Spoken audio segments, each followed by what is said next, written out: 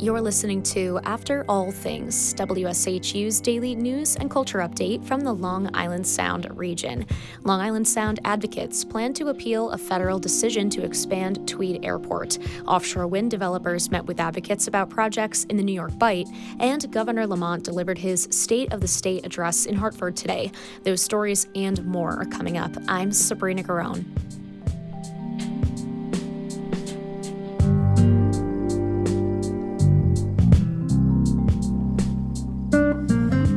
A prominent steward of the Long Island Sound says their group will appeal a federal decision to allow an expansion of Tweed New Haven Airport. WSHU's Davis Donovan has more. Last year, the Federal Aviation Administration approved Tweed's plan to build a new terminal and lengthen its runway. The FAA didn't require a full environmental impact statement, but said they found no significant potential threats to the environment from the expansion. Save the Sound called the FAA's decision woefully inadequate. They said it addressed few, if any, of the concerns raised and made no meaningful changes.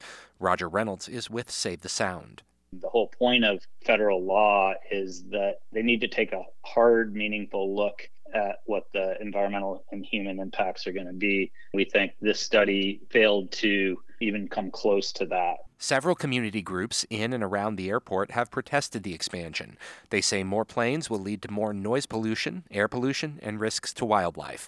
Davis Donovan, WSHU News. Environmentalists in New York met with representatives from 3 proposed offshore wind farms. Both sides agreed renewable energy is vital for the state's future. WSHU's Bill Rodriguez reports. The projects Excelsior Wind, Attentive Energy 1, and Community Offshore Wind are from different developers who seek approval from New York. Adrian Esposito with the Citizens Campaign for the Environment says the transition to clean energy is a difficult but necessary one. And I just want to say, look, this is hard.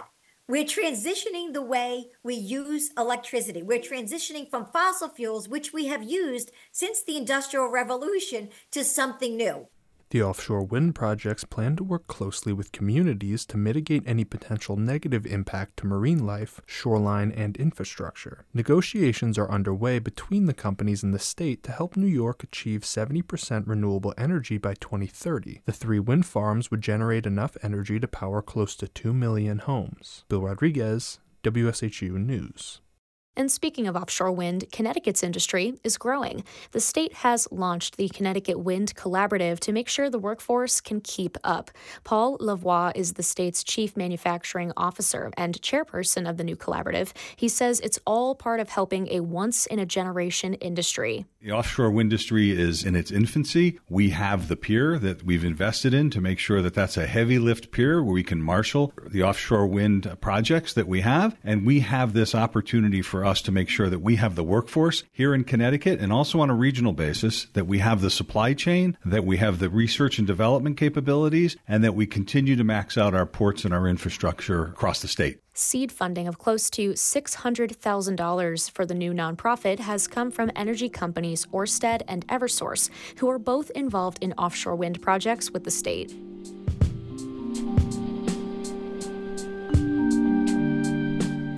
Governor Lamont has proposed a $26 billion annual budget that keeps fiscal guardrails in place. More on that in just a bit, but first a message from our supporter.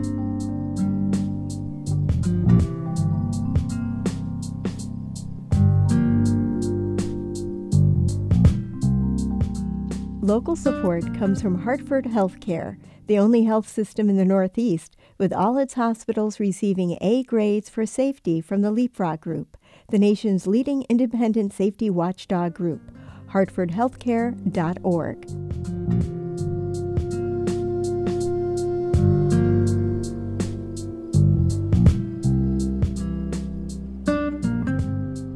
Several New York manufacturers have secured waivers to allow for more of the toxic chemical 1,4-dioxane than is allowed to be present in a household product. That's despite a state law from 2019. The Citizens Campaign for the Environment says they found more than 1,500 products with waivers from the State Department of Environmental Conservation last year. Jordan Christensen is with the group. We were even more surprised at how high the numbers were of 1,4-dioxane in those products.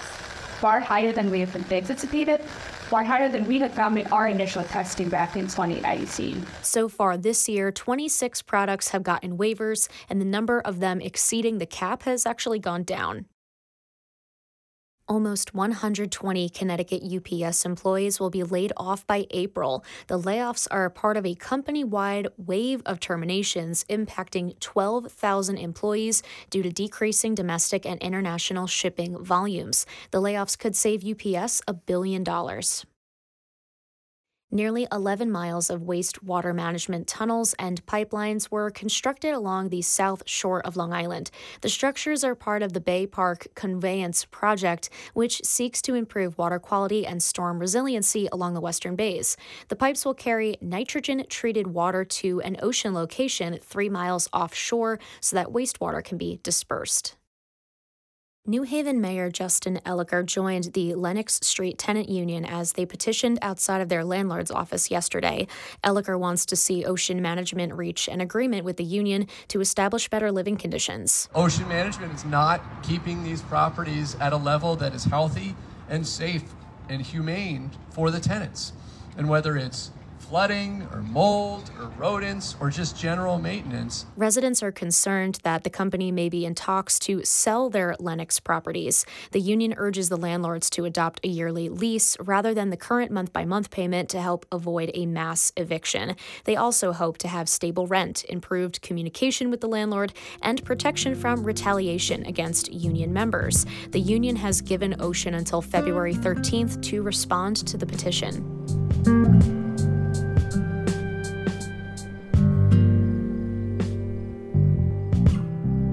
Connecticut Governor Lamont delivered his State of the State address to lawmakers today. He proposed a $26 billion annual budget that keeps in place the state's 2017 fiscal guardrails. WSHU's Ebong Udama reports. Lamont says the proposed adjustments to the second year of the state's biannual budget increases spending on education, social services, and housing, but they don't get rid of the fiscal guardrails that have helped the state pay down its pension debt and create a buoyant rainy day fund. And paying down our debts in a robust rainy day fund, that doesn't shortchange our programs. It has resulted in 6 years of consistent increases in our social programs, rather than that herky-jerky boom and bust cycle from yesteryear. Republican leaders applauded Lamont's commitment to maintain the fiscal guardrails. Vincent Candelara is the House Minority Leader. The governor is recognizing that we have a budget in place and we don't need to reinvent the wheel. And I think he's appropriately looking at areas that we could enhance and work on. But bottom line is we have to get our spending under control. Democratic leaders, including Speaker Matt Ritter, argue it's time to revisit the guardrails. There are some people saying if you touch the guardrails, $1, the state will collapse. Well, that's not accurate. And there's some people who say that we need to get rid of the caps, they've done no good. Well, that's not accurate. Paying down debt, creating spending cap room, that has changed the state of Connecticut. Having a budget reserve fund is the most liberal thing you can do. He says negotiations on whether to tweak the fiscal guardrails will be a major issue for lawmakers to consider in their 3-month session that ends in May. Ebong Udama, WSHU News.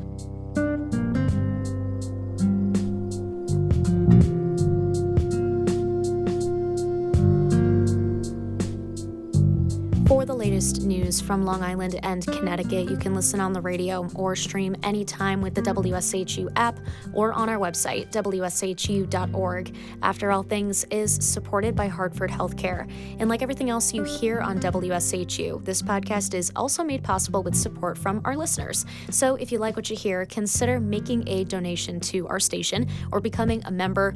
All the info on how to do that is there for you on our website. I'm Sabrina Garone. Enjoy the rest of your evening. I'll talk to you tomorrow.